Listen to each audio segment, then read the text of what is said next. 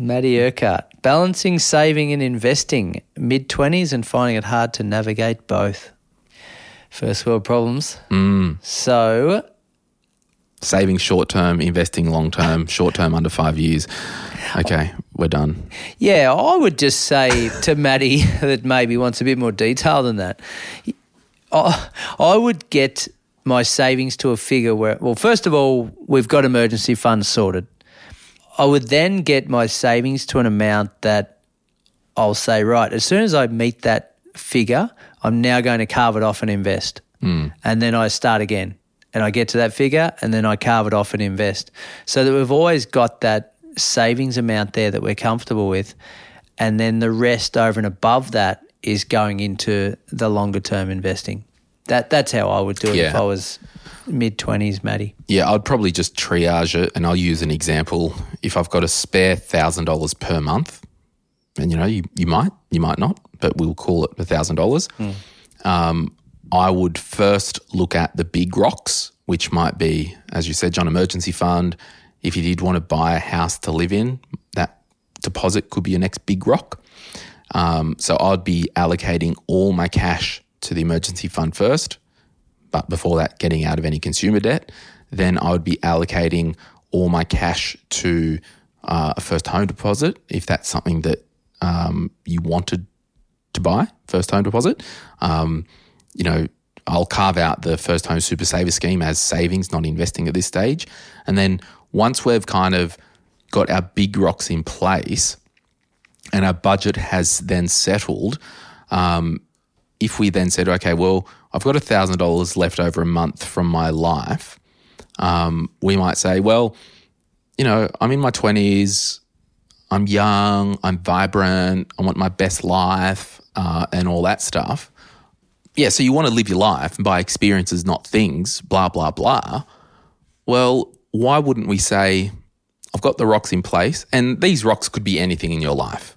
And I'm just saying the big rocks because once they're kind of in place, it's almost done-ish. And a big rock for you might be traveling to Europe for 6 months.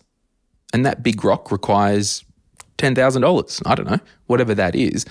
So once we get to that critical mass and we've got our life established, and then we have our $1,000 a month left over, we might say, as a general rule of thumb, I'm just now investing $200 a month into a share portfolio. Or my next investing goal is a investment property.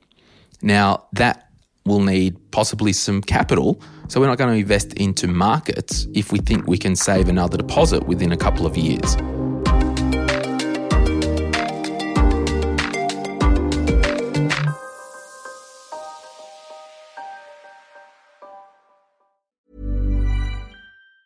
Say hello to a new era of mental health care.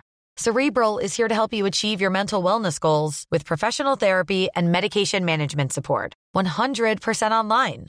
You'll experience the all-new Cerebral Way, an innovative approach to mental wellness designed around you. You'll get a personalized treatment plan from a therapist, prescriber, or both in a safe and judgment-free space.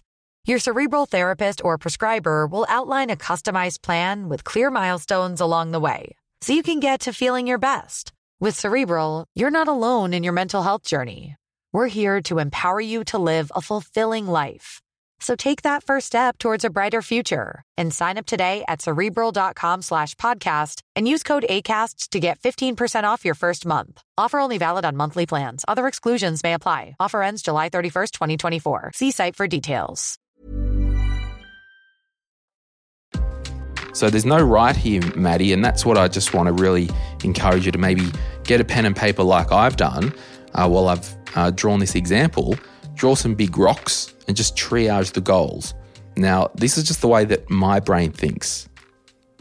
So if I've got my rocks in place and then I've got my surplus left, I might say, yep, I'll just commit $200 a month, $500 a month to my long-term share portfolio.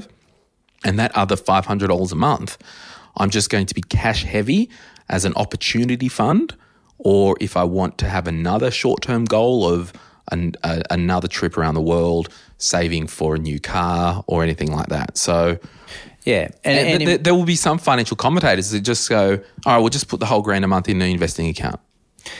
Yeah, well, rounding that out, it's got to be a balance. You can't do both, or you always want to do more, don't you? And always have that feeling of, if I had this extra amount, I could do this with it. But I think we're both on the same page in the sense that if we've got a big rock, as you call it, that we want to achieve in the next couple of years, if that's a family home or an investment property or something that's a larger chunk, we don't want to go and put it into an investment and rely on those returns to then get us that rock.